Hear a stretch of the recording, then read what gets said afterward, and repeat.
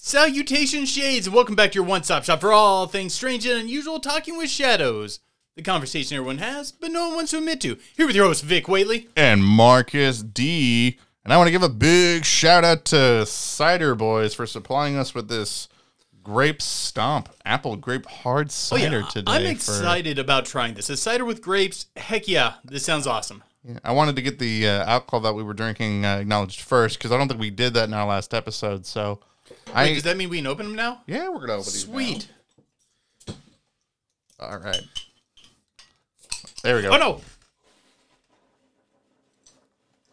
Oh, okay. Yep. I was like, wait, why is he? Oh, there it goes. Immediately overflowed. Immediately okay. Whoever was holding these in the car from the liquor store was very responsible, and they got shook up. That was definitely you. And oh my God, these are good. Oh, man, that's good. Ooh, that's good. It's kind of like someone poured a Dimetap into my cider. So I'm all about this. Tastes like alcoholic grape crush, like with a little less fizz to it. Oh, my goodness. Yeah, you're right. That's pretty good. All right. This is flipping awesome.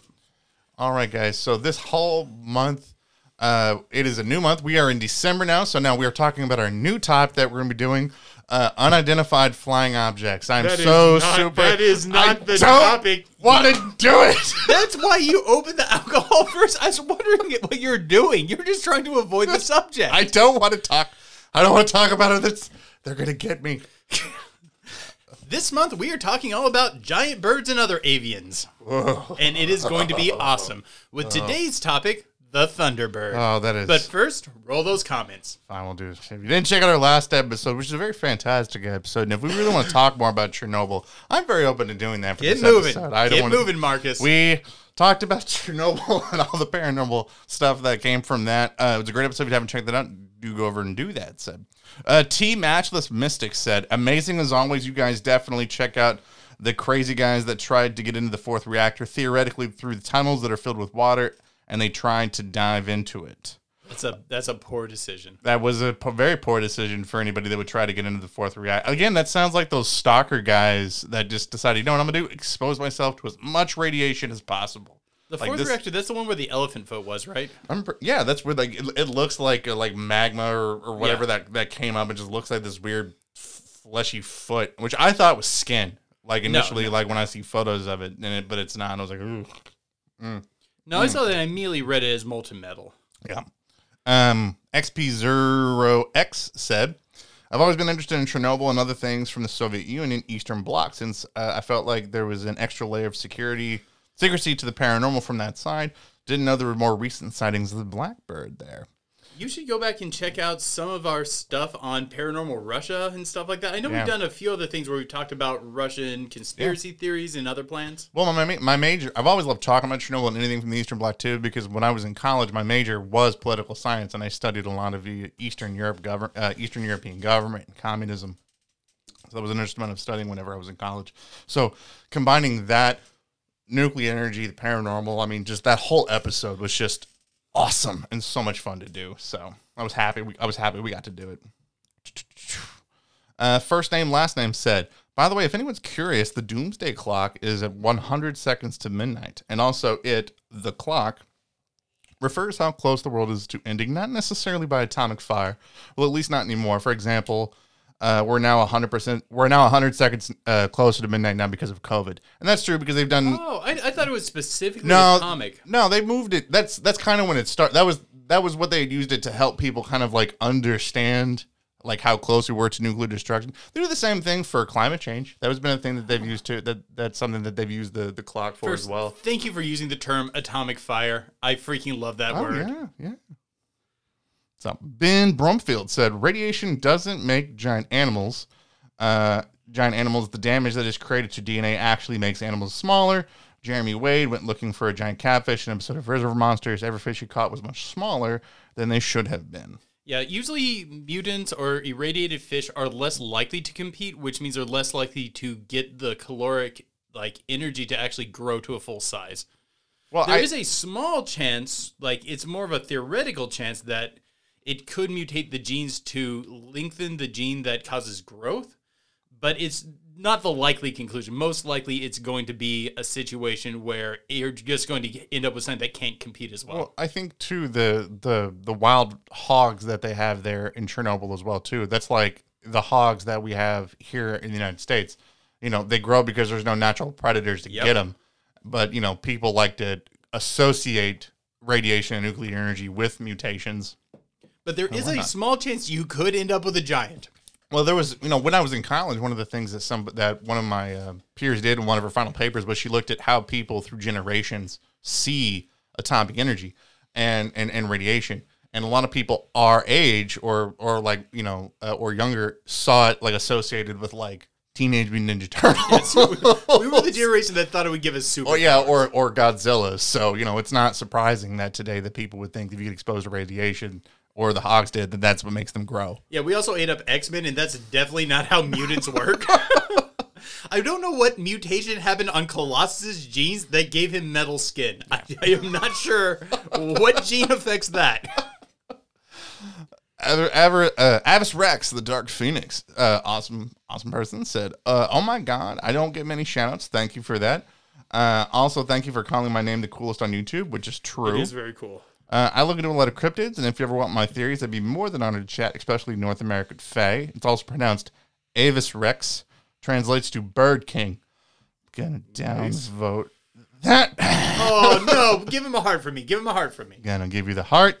There we go. And then take it away. No, don't. No, you don't touch that heart. I will throw another thing at you. I hope you guys can hear that. I love you, Dark Phoenix. The Laughing Fox, your name translated something horrifying. Laughing Fox said, Marcus, you should have known better than to remind everybody of your phobia. Nothing swears the crowd like a little. I'm not going to even attempt to pronounce that, which I assume is a fear of birds. I'm having trouble accessing Patreon, but put me down for Team Birds. Boo. Boo. We're ganging up against you this month. Chernobyl, my bread and butter, because I too am fascinated by nuclear science. Diving right in, because I know you only have so long to read the comments. The Blackbird story that I heard came from one of the liquidators. The poor SOB that they dressed in woefully inadequate chem production gear and sent in as the first wave, and in some cases literally kicked dirt onto the problem. One of the helicopter crews that was dropping buckets of concrete on Reactor 4 had a near collision with a black bird. Reportedly, it was diving in and out of the smoke and almost playing in the towering column of pale Chernikov blue light created by the ionizing radiation streaming from the hole in the roof. That was definitely an awesome sentence right there. Yep. Supposedly, some of the boots... We might have the most articulate, followers on, anything. I would like to point out that I've actually always said that nobody loves their followers more than us, even when you post comments about supporting birds, by the way. I will still say that. We do have the best. Supposedly, some of the boots on the ground actually heard unearthly shrieking sound intermittently or saw a black shape flying in and out of the smoke as well. I could go on for hours about the science of the whole event, but to be brief, this is one detonation change that changed the radiological environment literally the world over. Shades, take it up upon yourselves to look into it more. It's beyond fascinating and chilling. I like it when a shade calls the other shades to a call to action. I am going to take this seriously, and I'm going to try to dig for more. First name, last name said, wah, my friend, wah. I gotta ask, what clan do you play? Oh.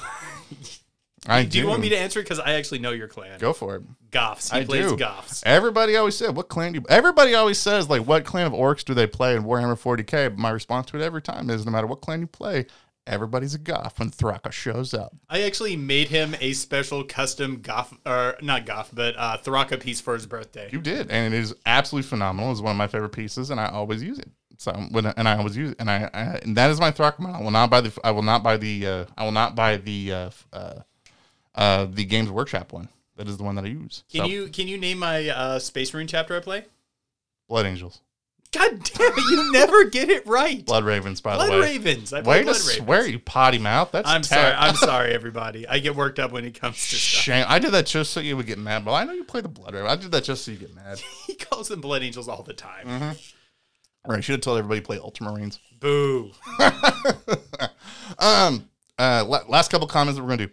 Chill7509 said, "I'm not exactly a conspiracy guy, but it would not at all be the most shocking or even ridiculous thing if there was a Godzilla type cover up for places that have notoriously awful incident attached." Also, Marcus, man, sorry about the Thunderbird thing, but look on the bright side, you're prepared if you do your research.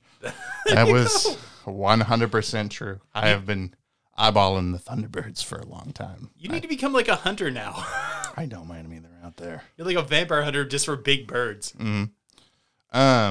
Dan Ward, super patron, said, and I've seen radiological burns, and it's really not pretty. As for radiation effects, radiation can, over a long enough period with low enough but semi-consistent radiation, there are some real mutations in the genome, and I could definitely see mutant humans being a byproduct of living on the outskirts of radiation zones where there's only minimal radiation lingering. Yeah, and I was thinking about that with like the sort of zombie look. The disheveled skin and stuff like that, that could easily be signs of long-term exposure to radiation. Well, we talked in the Pillow Talk segment too about some discrimination that some of the people, the survivors of Chernobyl, had faced. So if there were people that were living there with radiation, with effects from the radiation that are living in the Chernobyl area, yeah, I could see people not wanting to go out and mix in this community and being this weird reclusive group of people that live out that people make up stories about. So I 100% believe that. Last comment for today. Nighthawk. Mothman is my favorite cryptid, so I'm always so happy to hear when it gets brought up. I had no idea that it had been spotted in Chernobyl. Kind of wild that it would be so far from its supposed home territory around West Virginia. Oh, man. Actually, Mothman has been sighted in a lot of different areas, and we've done a few videos on it. If you go dig through our back catalog, we have some, like, I love the story of the Freiburg Shrieker. It's probably my favorite Mothman story, and that occurred in Germany. I don't remember the date offhand, but it was way before West Virginia. Check out our top 5 Mothman sightings video. We talk about it being sighted in Fukushima as well, where we, by the way, coined the term Fukushima Spectre, by the way, which I thought was really cool. Yeah, we could not figure out what to call it. Nobody was calling anything, so we came up with the name. So if you guys hear anybody referring to it as the Fukushima Spectre, that was us, by the way. First. Awesome. So, what else would you like to talk about Chernobyl, Vic, for today? I would like to talk about giant birds. All right. Crazy idea, right? All right. So I will tell the story about the reason about why I am terrified of birds. When I was 12 years old, I was living with my parents and my 2 sisters in Indianapolis. And one day, my irresponsible youngest sister, who was, if I would have been 12 at the time, that would make her 5. She decided to leave her shoes on a tree, like inside of a tree. There was like a few parts of the middle part of the tree that were all branched out, and she had stuck it up in the tree. My mom told me to go fetch her shoes out of the tree. Now, while my sister couldn't walk out there to get the shoes, I'm still wondering that about 20 years later. But no, I go out being the big brother that I am. I go to reach for the shoes.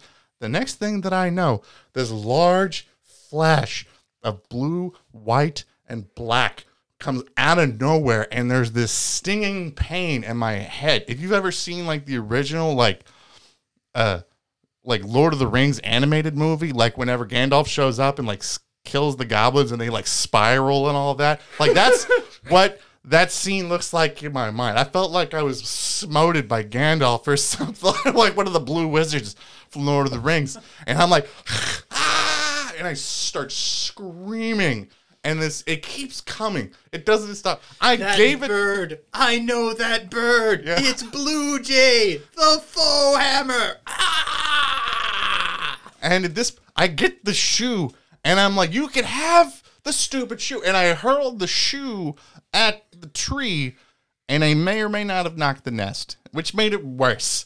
And then it just chased me all the way inside the house. So this sounds like a home invasion story from the Blue Jays' perspective. I just saw this weird, dirty, grimy hair just reaching up from the crowd, and it freaked out. The worst part is he gets attacked by a blue jay again in college when we were roommates. Oh yeah, I do remember. It was in a tree like outside our apartment, and we were walking outside, and he just looked at you and just goes, "That guy. I'm going to attack that guy." They know. I mean, they know that. And every time we go to the zoo, the ostriches, you get real close. And I may have hurled a few insults at them and told them that they look like they should be in a belonging bucket of KFC. But oh god, that is where my lifelong fear of birds ad came from. I don't hate birds. I just fear birds because they're disgusting. And also, by the way, for anybody wanting to defend birds out there, they were the second. They were also responsible for spreading the Black Plague in Europe, killing millions of people. Thank you very much. Just so people know that, by the way, they're not Birds innocent. are cool. They are not innocent little creatures. They were right behind rats and spreading the plague.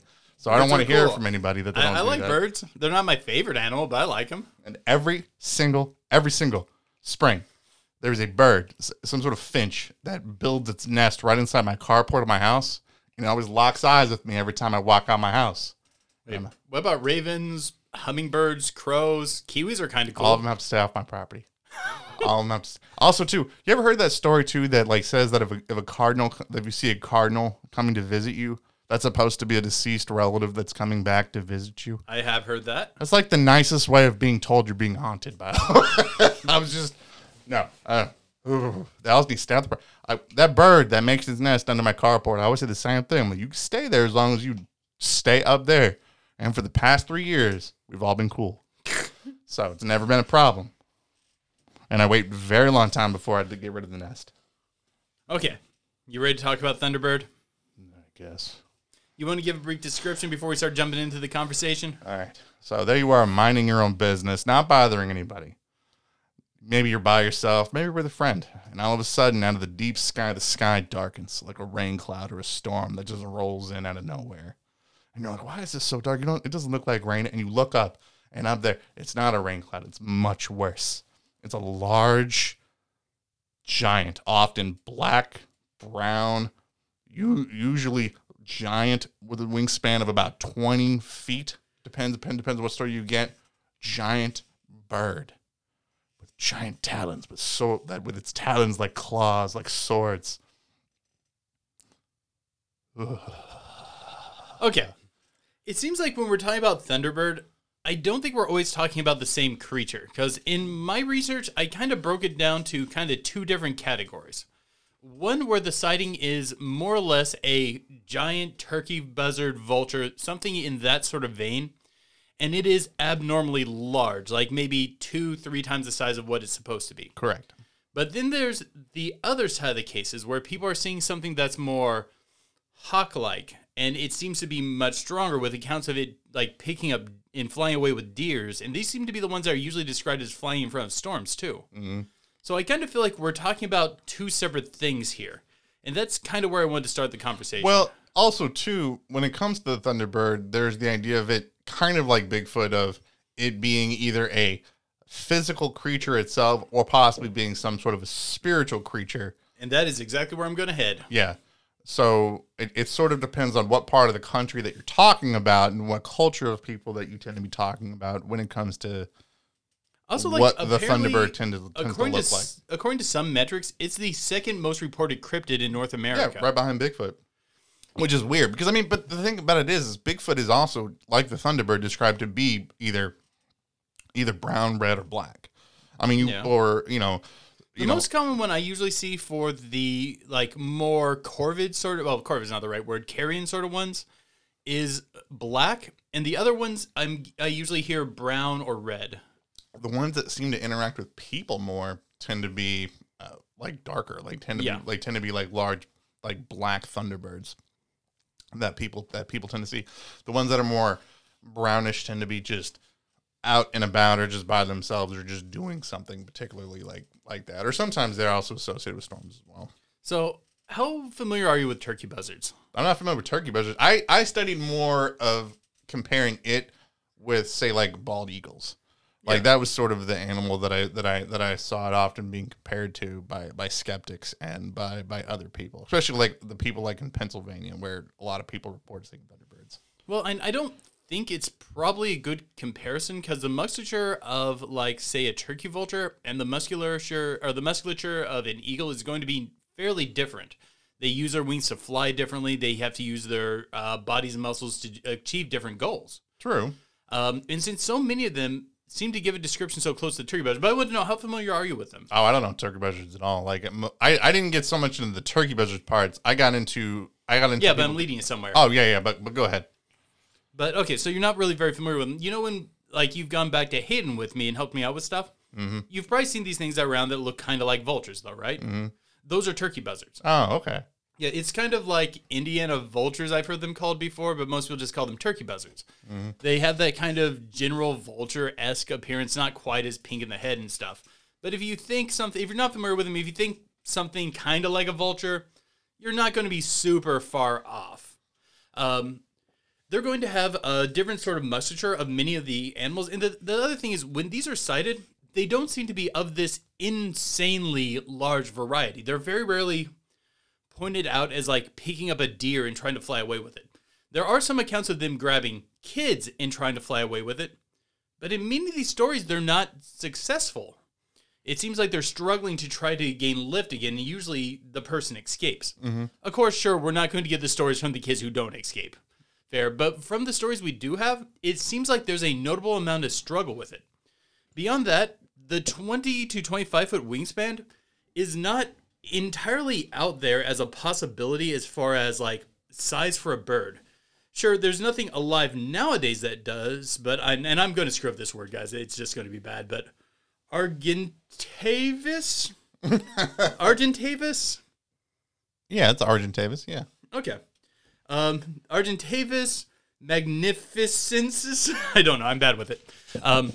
But they weren't that far off from that sort of size comparison. Mm-hmm. And also their weight was around up to like 150 pounds too. Well, yeah, you talked about the kid. I mean, you talk about that they're not total opposed to trying to pick up deer or even trying to pick up people like these vultures. But like it reminded me a lot of like probably one of the most famous Thunderbird stories. It was the Lawndale, Illinois Thunderbird attack.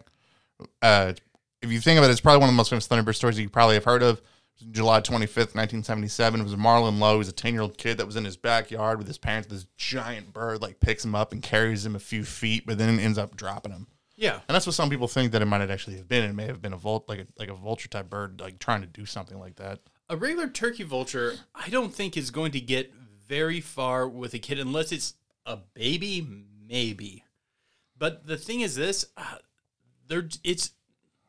they don't normally, in my experience, someone who's an expert on turkey vultures may be able to correct me, but I've not seen them try to fly away with anything outside of scraps. I've seen them drag food before, like grab it and drag it into a safe area, but I've never seen one like fly down and pick up like a rabbit and fly away with it. This makes it sound like you're trying to make make a case for childhood obesity. Like, parents, make sure your kids are fat so they don't get carried away by a vulture.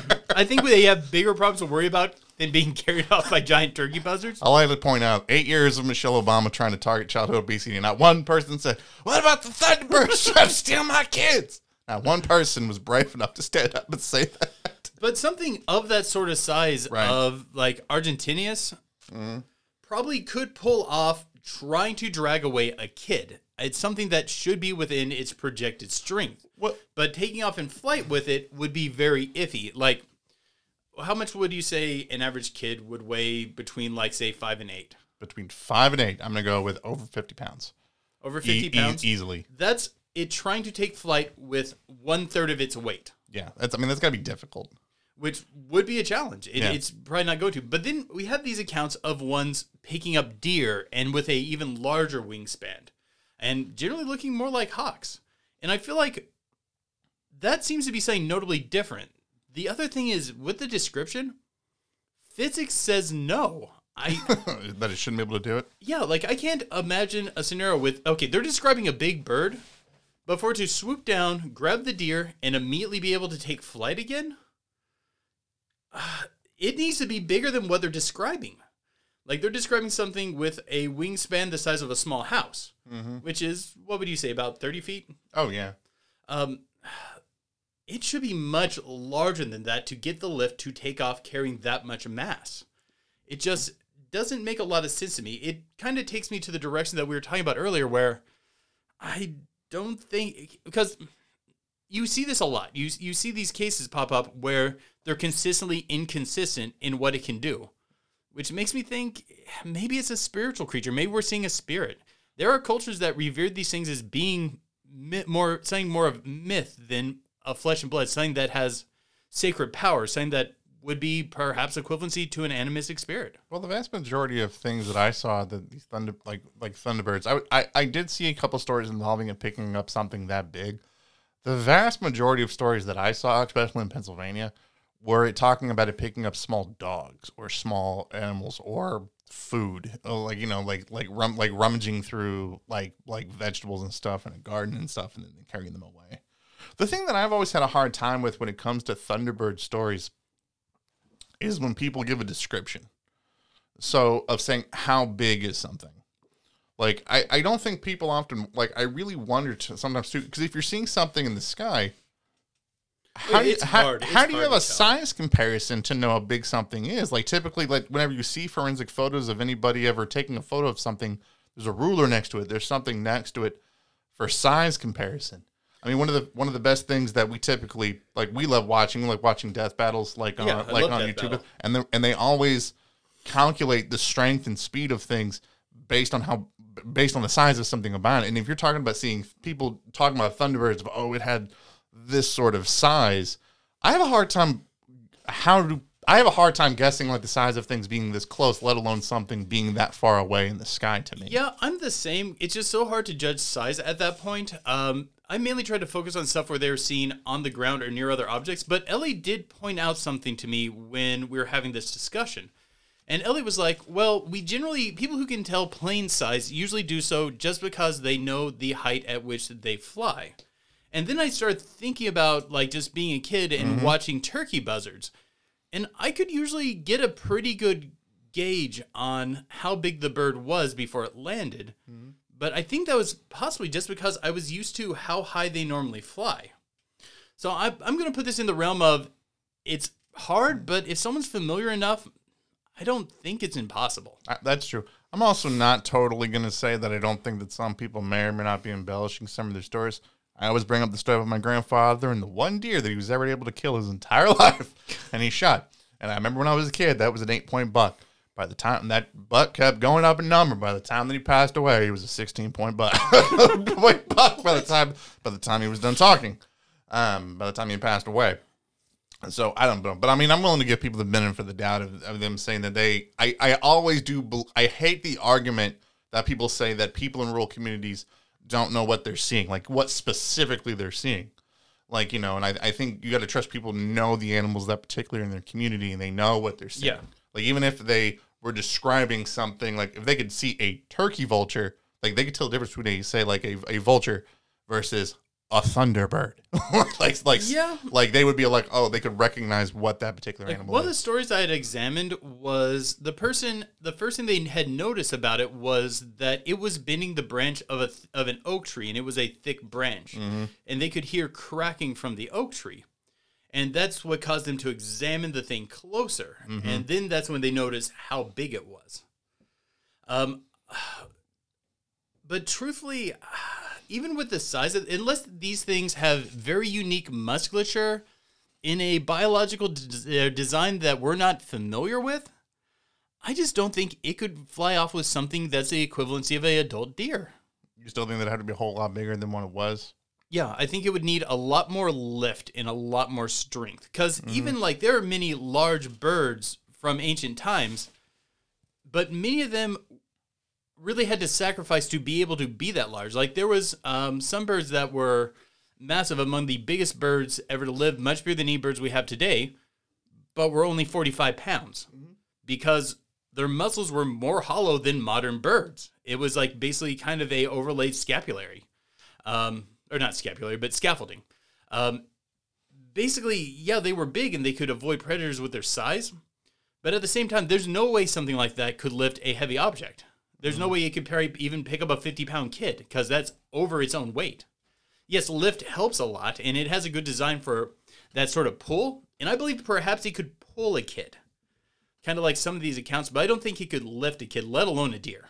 How many, this is something that I really want to get into, because we're going back to that idea of, is it a spiritual creature or is it a physical creature? How many accounts did you find where there was more than one witness? Only a handful. Yeah, that was the same thing that I found too. I was listening to an interview with Stan Gordon. If you don't know who he is, he's like the kingpin of paranormal in Pennsylvania. That's just what he does. And he was talking about this. And he was talking about that many of the Thunderbird reports that he gets, written by people, are often people that are seeing the Thunderbird by themselves. So I thought that was rather interesting because we've been talking about, is it a spiritual thing? Is it not a spiritual thing? And something that I thought that was interesting was some of the indigenous peoples living around North America and what the Thunderbird represents. And it was talking about the Ho-Chunk people. They're from northwest Illinois. They would talk about that if you saw a Thunderbird, that it was supposed to be like a symbol of you being an important person, like you being some sort of important person. So I'm wondering if what's going on with the Thunderbird, if it is a spiritual creature, people are seeing it, it's supposed to signify something, and people are missing it. That's really neat that you went that direction with it, because Ellie went the same direction. Because when we were having our conversation about, is this a spiritual thing, her first response was, why would they be appearing to people? What message are they trying to convey? Well, several of the other indigenous peoples, like all around the world, all around North America, specifically, I'll talk about the Thunderbird in some way, shape, or form. It is this guardian spirit of something above dealing with something below. Mm-hmm. Either some sort of like underworld, underwater, like it opposes some sort of like force that typically is negative towards humanity. Yeah, they have this sort of angelic guardian archetype. Like, and the whole time I'm reading this, I'm sitting there going, so this is where like Tolkien got this idea. I'm like, I see it now. It's making sense. Are you familiar with the Devil's Lake story? I don't know the Devil's Lake story. I didn't really prep this one because I wasn't planning on bringing it up. But this one's somewhere in South or Central America where there's this lake called Devil's Lake. And there's always been this rumor that there's some sort of like creature left by the devil there. And reports of this large kind of flying creature flying in and out of it. And some people have related to the story of the Thunderbird that it's trying to protect us from whatever dark thing's supposed to be down there. Like, I have a harder time believing that the Thunderbird is a physical creature and not a spiritual creature. Because, I mean, I don't like to say this, the further that we get in, like, the further that we go on and as technology advances, it makes it harder for me to believe that some of these things are physical. And we have never photographed or seen any of these things. I mean, even if you look at the ocean, where we know very little about the ocean, there's creatures that breathe underwater that are large that we know that are there. So it makes it harder for me to believe that there is a creature that can fly that big that we haven't seen. Doesn't mean anything that it's not real. Can I make a counterpoint though? Sure. Because I was thinking about this too, and I'm kind of in two minds. I think we're talking about two separate things, both calling them Thunderbirds, and I think one is probably spiritual and the other one is likely biological. But think about it like this. As we were discussing, it's hard to tell size when something is flying, right? Correct. If you have something that looks like a turkey buzzard and is flying up in the air, even if it's 3 times larger, I think most biologists would have a hard time spotting that size differential. And if it's not landing near them, they're probably not going to notice the difference. I think this thing could stay elusive just because it's being misidentified as like a turkey buzzard. But I think some of the places that we're talking about, we're talking like Northwest Illinois, we're talking like Oklahoma, or we're talking about like Western Pennsylvania. I'm like, there's parts where it's spotted in not that rural of an area. True, for but large birds it to be seen. Large birds can fly huge distances. When you increase the size of a bird, you increase the amount of time that it's going to be spending flying because it's not advantageous for it to be landing and retaking off a lot. But even bald eagles or even hawks that have a wingspan of even up to 20 feet don't go further than 6 miles from their nest. True, but that's in a raptor family. Raptors aren't really meant for that sort of long-term travel. You should probably be looking for something more like a condor or an albatross for what we're talking about, because eagles are hunters. They're not going to really need to travel a mass distance. But if they migrate, then it would make it even more likely that they would be spotted. Like, it would make, like, that's my point. But, so that's what I'm saying. I'm not saying that they're not real, but it would make me believe that it would have to be some kind of more of a spiritual creature that people are seeing. Now, these ones filling out... because it's big. The ones pulling off the supernatural feats, the ones that look more like hawks that are seen flying in front of storms... yeah, I am more than willing to say I think those are non-physical entities. If people are telling the truth about seeing them, I don't think they're seeing a biological entity. But these ones that just seem to be abnormally large turkey vultures, I think that they're viable. I think it could remain elusive, and I think that they could physically pull off the feats that most people see them doing. I have one argument to counter that, but why I don't think that's true. Not one account I've ever seen of somebody seeing it from a plane. Yeah, but they're probably not flying up that high.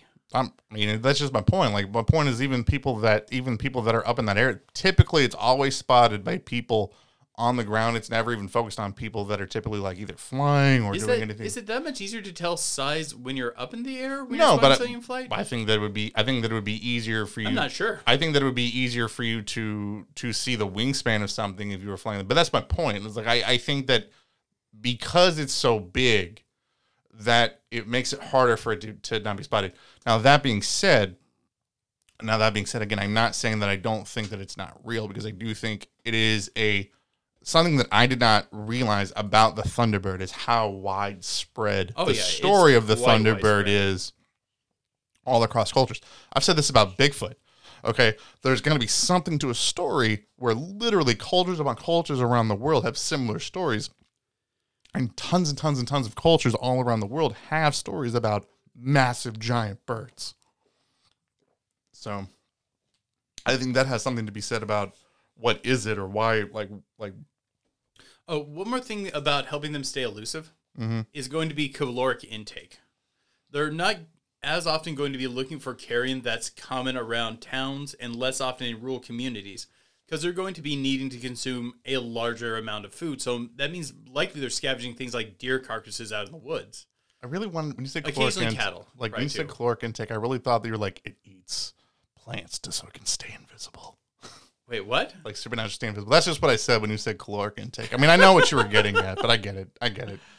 No, I definitely don't think they're eating their veggies. I think that they are consuming protein to fuel their body. No, but I mean the fact that we can spot maybe some veggies. I don't know. I don't know. I mean, the fact that we can spot creatures like a great white shark or other things like that, and even photograph them, and they live underwater, and they have to live underwater, makes it hard for me to believe that that there is a physical creature like bird that big that we have not seen. But that being said, there were way more accounts of this going into this than I realized actually with how many people had sort of seen one of these. So it shifted my belief in these things radically when I started researching the Thunderbird. So I wanted to point that out. No, I would definitely buy that. These ones that look like hawks that possess this abnormal level of strength, probably spiritual things, maybe like either something that you could equivalent to an animistic spirit in like the Americas or in like proto-European religions with Celts and things like that.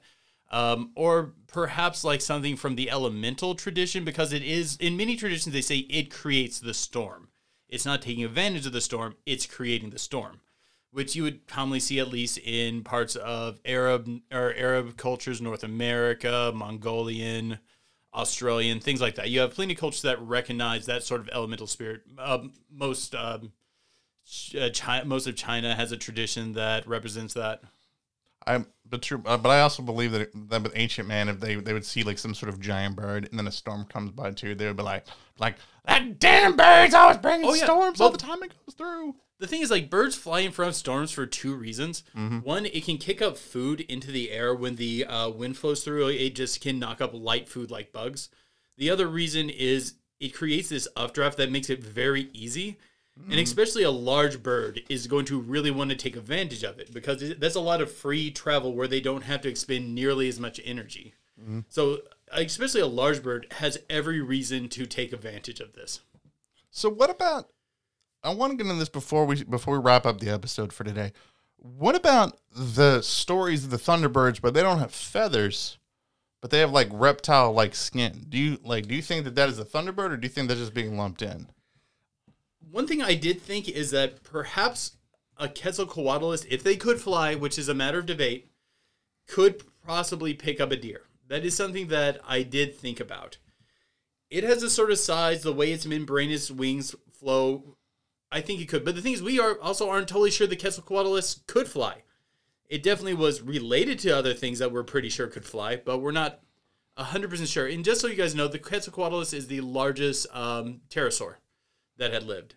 And it was very, very, very big. With these sort of wingspan and with these sort of musculature, If it was capable of flight, probably could. Because that's one of the weirdest things about like the Thunderbird storm that I didn't realize too, that people lump these weird lizard like with like scaly membrane skin things in too, like the Tombstone Thunderbird, which is a story from the 1890s, in which generally these dudes out in the Arizona desert shot and killed a Thunderbird. And there's this weird fake photo, by the way, going around of like these dudes with guns like sprawling out like a pterodactyl. Essentially, I've seen that a few times. I've heard people argue that's fake. That's not. No, the photo's I think it fake. looks fake. No, the story is real. The photo is fake. Okay, I always looked at them like there's no way it's real. No, because what happens is people will go back for that story, and you can pull that actual article from the area at the time, and there's no photo. So the photo that surfaces is fake. However, the story actually ran in the newspaper there in Tombstone, Arizona, which was interesting. But I didn't realize there was that many actual stories of people reporting and seeing these weird, like, pterodactyl, like... Oh, yeah, like different forms of pterosaurs. Mm-hmm. Sightings like that are actually really common. We could probably dedicate a whole episode this month to pterosaur sightings and things along those lines. Well, that's actually one of the biggest skeptic arguments against the Thunderbird, is that people make, some biologists will make, they're like, oh, no, what the indigenous people saw was they found fossils of pterosaurs, was what they found. So they just assume, which you can find in North America and also around the world. But people would find the fossils of pterosaurs, and then they would just associate that with just some sort of like legit bird. There must be some sort of a bird that is, because it looks like a bird, that must be that big, and then therefore the legends came. However, the biggest problem with that is there's Thunderbird sightings well into, 2020. So, and once again with the Quetzalcoatlus, if it could fly, it wouldn't be able to lift straight up off the ground. Mm-hmm. Like, I don't see it unfurling its wings and being able to fly up like you see a bird. It's probably going to have to dive from a height to be able to fly. Now, if you want to be scared of something, be scared of those things. Look up one of those things. They're scary as hell. They're huge. They're massive. And they could probably pick up. They probably actually could pick up certain things, too, that are heavy. I wouldn't be surprised. Did you know that there was a time in our history where birds were one of humans' main enemies? I believe that. Like, I wouldn't even imagine, like, just be sitting, just minding my own business, walking around, and just death from above just happens. Just I get picked up. No, it wasn't that. Are you familiar with terror birds? Terror birds. Terror birds are massive land-based birds that basically were alpha predators of that time. And we have, we know that they were a big issue for humans because we would commonly find bones from that time period with this very distinctive piercing in the skull that's from their beaks. And it leaves a very distinctive mark that's easy to identify. So you don't know what a terror bird is. Imagine a cross between a velociraptor and a dodo bird. Oh, and here's the problem. These things are way bigger than velociraptors. I know. They literally tower over a 6-foot tall human. I'm looking at something. Look up an elephant bird, which was the largest terror bird. Elephant bird. That's just a metaphor. Now this is the bird you should be scared of. This bird is scary. Oh my god. That's gonna be your nightmares tonight, man. That looks like a pissed off emu. Like, that is disgusting. But yes, it was big, it was mean, and would have no problem killing a human. It definitely is not a Thunderbird. These things could not take flight, does not meet the description of what we're talking about. But I just want you to be aware that at one point in time, these things were a problem for us.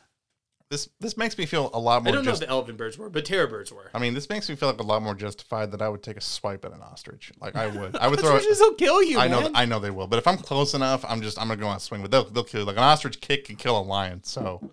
I mean, they're messed up. I mean, and they're strong. So, what are some of your final thoughts about?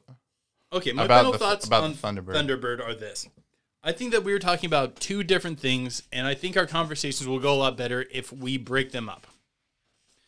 There are the ones that are described generally looking like buzzards, which I would say are biologically feasible.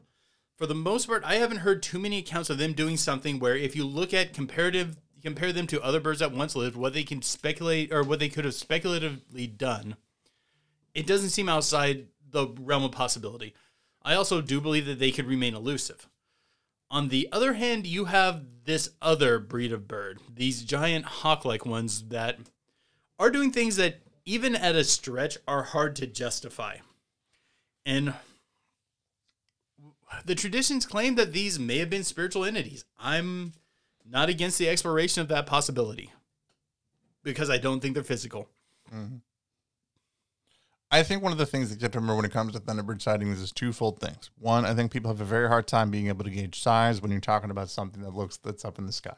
Makes it very, very difficult. It's hard enough to gauge size, just like, whenever you're that close to something.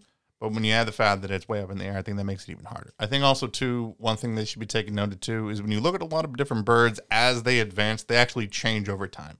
So if you think of something, say, like the bald eagle, and you compare it to reports of what the thunderbirds look like in Pennsylvania, where they'll be like, oh, yeah, well, it'll have a large black body with like a white ring around its neck. Or other people describe it like it's, brown or golden, which is what they look like when they're adolescents or things like that.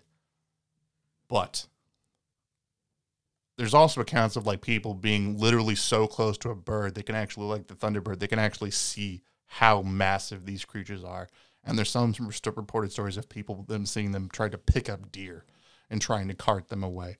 And there's also just accounts of people that are in the Midwest where some of these birds shouldn't exist. Yeah.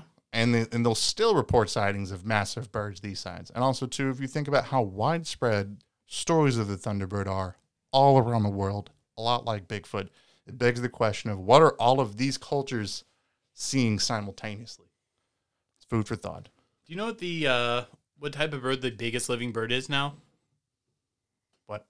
Take a guess. The biggest bird? Yeah. The biggest flying bird. Biggest flying bird is I know this.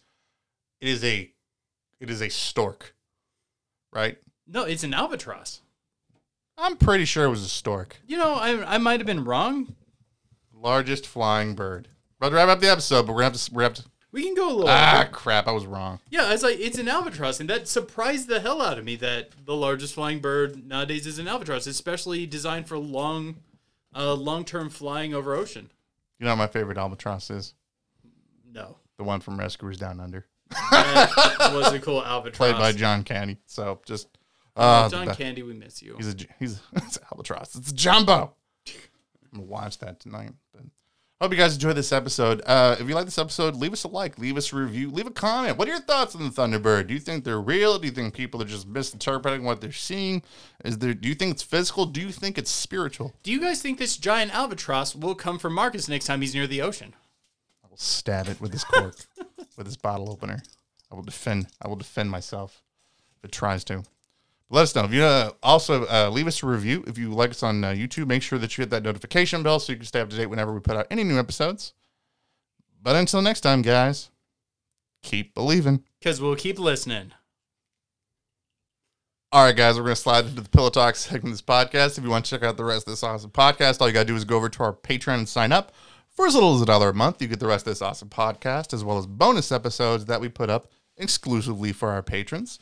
If you sign up to be $2 more of a month, you actually get to vote in our poll for the theme of next month in January, where we're going to put up our poll a little bit later in the day today, but we're going to add magic and monsters. Heck yeah. Yes. So it's going to be time and space anomalies, past life phenomenon, the conspiracy iceberg, and magic and monsters, which is going to be awesome. Let your voices be heard and go sign up, be a patron, and vote in our poll. But for today's Pillow Talk segment, I thought that we could talk about The Rock. Doesn't that sound awesome? That does sound pretty cool. That sounds awesome. So actually, I have a good segue real quick. Sure. Okay. In the Middle East, there's a lot of stories about the rock carrying off elephants. It's part of like the iconic rock story. And the Thunderbird, on the other hand, a lot of its iconic stories, particularly around Alaska, involve it swooping into the ocean and flying off with whales. Mm-hmm. So interesting comparison. Apparently, Thunderbird's